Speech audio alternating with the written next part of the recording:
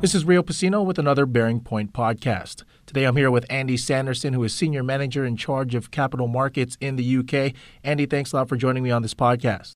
Not a problem. Andy, the topic of today's podcast is rogue traders. First off, can you give us a description on what a rogue trader actually is? Yeah, sure. It's a term that sort of first really got used around the whole Nick Leeson Barings incident. It's kind of implies something a bit more exciting than really it is. I think it was good for headlines. It tends to be used mainly for the guys that lose very large amounts of money through nefarious activities in the dealing room. Leeson probably being the most famous, and of course the current situation at SocGen in France. It's a lot more common than most people probably realise. It's just that it's only when it gets to a certain size that it actually hits the popular press. But the issues of people trading outside mandates are commonplace. Now, how can you prevent rogue trading from arising? Well, in a way, that's a bit like saying, how can we completely eliminate crime? You can't. But what you can do is try and create an environment, I think, where, first of all, there's less incentive to do so, and an environment where you probably feel more that you're going to get caught. And I think in many organizations today, there are still enough incentives to do it if you get into certain situations, and a common belief that you can probably get away with it for a certain period of time. Andy, talk about ways that you can ensure that you guys catch rogue traders before they cause significant losses. Yeah, I think that is key, yeah. I think the thing is identifying activity that is outside the norm. That means that you kind of need to know what the norm is to start with. And this is where some of the challenges arise, because it's many of the markets are kind of black arts to people that aren't right in the middle of them. And sadly, that does actually include people that aren't in the front office, such as the people that should be putting controls around these sorts of processes, around these sorts of people. I think that it therefore comes down to those controls. If you think of most laws, we have ways of policing these things. And you have to think of some of this as policing. On our roads, we put speed cameras in place to ensure that people aren't driving too fast. Now, that doesn't stop people driving at whatever speed they want where there aren't cameras. But if we put enough cameras out there, then people have to keep their speed down because A, they're hopefully not too sure where all the cameras are, and secondly, you can't just keep speeding up, slowing down. So you need enough controls in there that people believe that they'll get caught if they do it. So they need to be visible. The controls need to be visible, and at the same time, they can't be too visible. For kind of what I was just saying, it's if I know where all the controls are, that's when I can start plotting routes around them. If you look at the two best-known cases, Leeson and Kerviel, much has been made of the fact that in both situations, they had contact into some of the other areas of the organization. Leeson's wife worked in the back office. Kerviel moved from the back office. And so the other areas that should be performing the double checks, if you know enough about what the processes are, it's that little bit easier to find your way around them. So I think that you can do a lot by looking at the patterns. The people trade in certain ways. Markets generally don't do spectacularly strange things on certain days, and if they do, people will know about it. So if you start looking for patterns emerging or patterns disappearing in terms of trading activity, that's going to give you the first sort of insight. So look for things like increases in volumes or sudden swings in profit or loss. We tend to think of a lot of rogue trading as happening when people make large losses, but it can be driven from the other direction. It may be a loss that's been growing, that suddenly there's a bit of a panic to correct it. And suddenly when it swings the other way, that should be as much of an alert to us as an increasing loss. So a certain amount of data mining, a certain amount of analysis of trading patterns is one way of doing this. But also a better understanding of people, that's a purely technology-driven approach, but just being aware of what's going on and creating an environment where whistleblowing, as it's known, is actually more likely. Because, I use the analogy of speed cameras on roads. I think that, many of us view driving a little bit too fast as probably not quite as much of a crime as murdering people. If we knew of someone that had committed a murder, we'd probably go to the police, but I'm fairly sure we don't all rush around to the police when someone's come around to our house has admitted to driving too fast on the motorway or the freeway. So inside many organizations, going outside trading limits is not viewed as being the ultimate crime, and in fact is therefore not necessarily flagged. So it's having that greater visibility, and part of that will be a technology analysis of trading patterns, but part of it will be just looking for people behaving slightly differently. Even in large trading rooms, and some of these are hundreds of traders, they're still split into teams, and people should know the way that the people that work with them operate. So, again, it's about patterns, whether we're looking at those from a data mining or analysis viewpoint, or just Fred's been acting strangely recently angle. Andy, are there any current cultural or financial incentives that reward the behavior that rogue traders display? Yeah, very much so. The bonuses paid to traders always make the news. Okay, they might not have been as good recently with the whole credit crisis, but in a way that even drives it even more. It's a very one-sided game. If I'm a trader and I make really, really big profits for the bank I work for, I get paid a very, very nice bonus.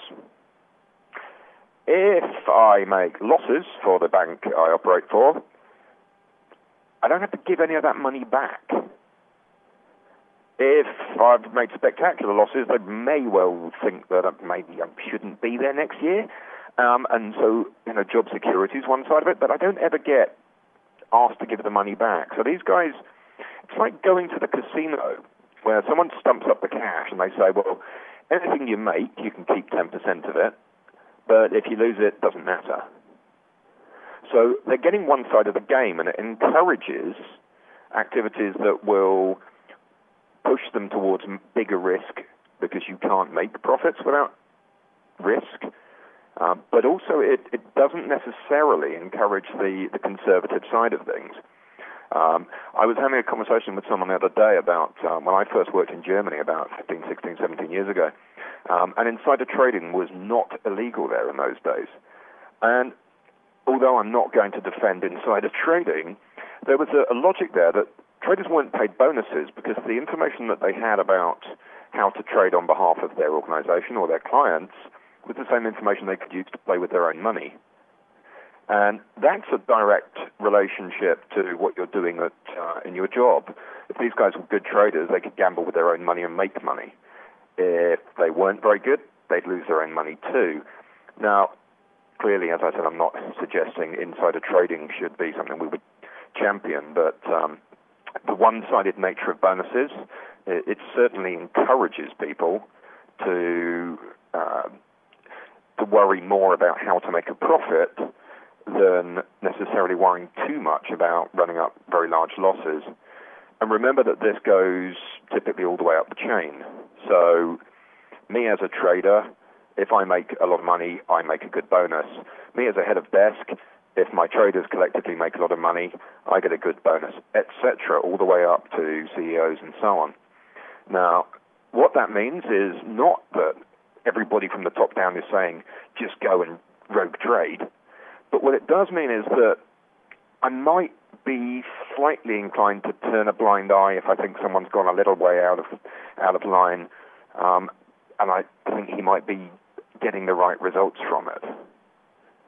So, again, it comes back to the whole sort of cultural thing of would you turn in your next door neighbor for driving a bit too fast on the motorway? Well, if you've got someone in your team that you think might have gone outside their limits, but he happens to have made money this time, you might have a quiet word with him, but you're probably not going to raise the flags and get the guy suspended. Do type processes make it easier for rogue traders to identify loopholes in the system? Yes and no. I go back to my speed camera analogy. If I know exactly where on a stretch of road I've got speed cameras, I can drive at any speed I want in between them. I slow down to whatever the speed limit is in the vicinity of the camera. As soon as I'm comfortably past it, I can drive in whatever way I choose to. If I really want to get people to drive down that piece of road, I make damn sure that I've advertised the fact that there are cameras down it, but I make fairly sure that they're not all really visible. So then I can't speed up safe in the knowledge that there's no camera on this bit, but at the same time, I know that I have to just keep my speed down overall. If I risk it, I know I'm probably going to get caught. And if I do drive down there too fast all the way, I am going to get caught. So there's the two sides. You need the processes to be visible enough that people are going to not try and get around them. So that starts to rule out the problem, which goes back to what you asked at the beginning. How do we prevent it from arising? But then we need to know that they're strong enough that we are going to catch them. So I think that, yeah, tight processes are needed, but if they're too well advertised, well, that's knowing where the speed cameras are. People who supervise operations like middle office and compliance staff, are those people able to identify problems early enough? Given the complexity of some of the instruments, it's hard to say that in every organization that everybody involved down the chain has a thorough understanding of these things. People don't want to look silly, so I've seen personally situations where middle office people, for example, have gone and asked a trader about something, and the trader's answer, they've gone, "Oh, sorry," and have gone away feeling silly. Now, traders, if they're sitting on a position where they've been doing something that they shouldn't have been doing, are probably not going to volunteer well, actually, yeah, I've been defrauding the bank as their first explanation. They're going to stand a fair chance of fobbing people off, of giving them answers where they blind them with science or use some nice complicated words and manage to make these people just sufficiently nervous that they're not going to make themselves look stupid by going, I think this trader might be doing something wrong. Especially because, as I've said before, rogue traders aren't always saying they're losing large amounts of money. So if I'm sitting there thinking that something might have gone wrong, and I've seen some patterns there of Fred on the options desk making more money than anybody else, I might think something's a bit wrong, but when I go and ask him about it and he says, well, I'm just bloody good at what I do, I'm probably not going to make myself look foolish going and having a go at a guy who's making lots of money. So I think there are issues around knowledge, but also I think that there's issues around making sure that the right environment is there for people to raise concerns, either without the issue of just looking silly, but also it's a very small community, and if you're seen to be raising flags about people that you work alongside and it ever becomes known, you may be limiting your own career options. You only need to look at some of the large and famous occurrences of this to see that there were people that appeared to know quite a lot about it long before anything got done, and there's got to be reasons why that happens. So education is one thing, but also, again, it's a cultural thing. We're ensuring that the right processes are there, the right means of flagging things that might be of concern. Can technology address the areas just mentioned, behavior process and police education? It can help. In terms of the enforcement of it, it's a hell of a lot easier to look at patterns in trading if you've got the ability to use things like data mining tools. If you've got trading systems, because all of this stuff is being recorded in trading systems, making sure that we're using the technology properly having the right sort of access rights so that users can only do the sorts of things they should be able to do. Those sorts of uses of technology are going to help control the behavior side of it. The process side of things will just making sure that these are properly documented, preferably in something that has at least some ability to control it, some sort of workflow application. Again, it's going to help. Education, well, I think that's more than just technology, but clearly having access to online training materials or glossaries or just information databases where people can look up information if they're not quite sure about something. The more that the middle office people, the control people, the compliance people have that knowledge, then the better for them. And technology could play a part in that. But I think that anybody who thinks that a technology solution is ever going to stop this is probably missing a large part of the picture. Andy, before we end this podcast, I got a three-part question here for you. One being, why do banks infrequently take a technology-only approach to solving this particular problem? And what benefits do they face from taking an integrated bearing point approach to the problem? And finally, can a technology-supported rather than driven approach speed up results? I know that's kind of long-winded, but... That really is quite some question. I'll try and hit on all three parts of that. Why do people take a technology-only approach? Because it's easy, and if you automate it, it should work better. Because it's a way of showing that you're doing something. Why do many sort of city centres have CCTV cameras all over the place?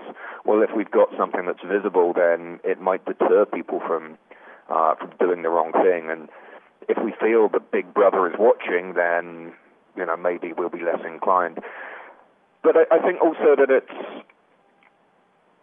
given the transient nature of the people within any organization, relying on technology that's still going to be there is, we could get these guys highly trained and get them to police it, but what happens when they leave? And what happens if they're actually in league with someone? So I think that people see the technology as infallible, whereas it really needs to be a part of the solution. You asked about, therefore, taking an integrated approach, the sort of thing that with Bearing Point would work with people. Well, it's wrapping up those various different components. Our standard starting point for almost anything is to look at the three streams of people, process, technology. And I think that this is an area where rogue traders are clearly people. So what drives people to do it? They are going around the processes or avoiding the processes or working their way through loopholes in the processes. So looking at the process is important. And the technology is an angle of it, but it's one that hopefully helps us find things when they're happening, minimize the chance of them happening in the first place. But it's only one of those strands. And I think the final part of your question was about can technology, where technology is supporting this rather than driving it, which is in line with the integrated approach. Can it speed up results? Well, yes. I mentioned about the data mining, looking for patterns. Well, clearly that sort of thing, given the right sort of analysis tools, I can see that a lot faster. I can see that a lot clearer. If I'm going around collecting this stuff manually, I'm not going to spot it. Having the right sort of technology in place to do reconciliations between front office systems and back office systems, between the bank systems and central counterparties or exchanges or clearers, can help flag up stuff a lot earlier than we might find it otherwise. And just the sheer manpower that might be involved in having to do this, well, we'd make mistakes, we'd miss stuff. So yes, it can speed it up, but again, it has to be wrapped up in all of the other pieces. Andy, appreciate the time. Thanks a lot for joining us on this podcast. It's been a pleasure.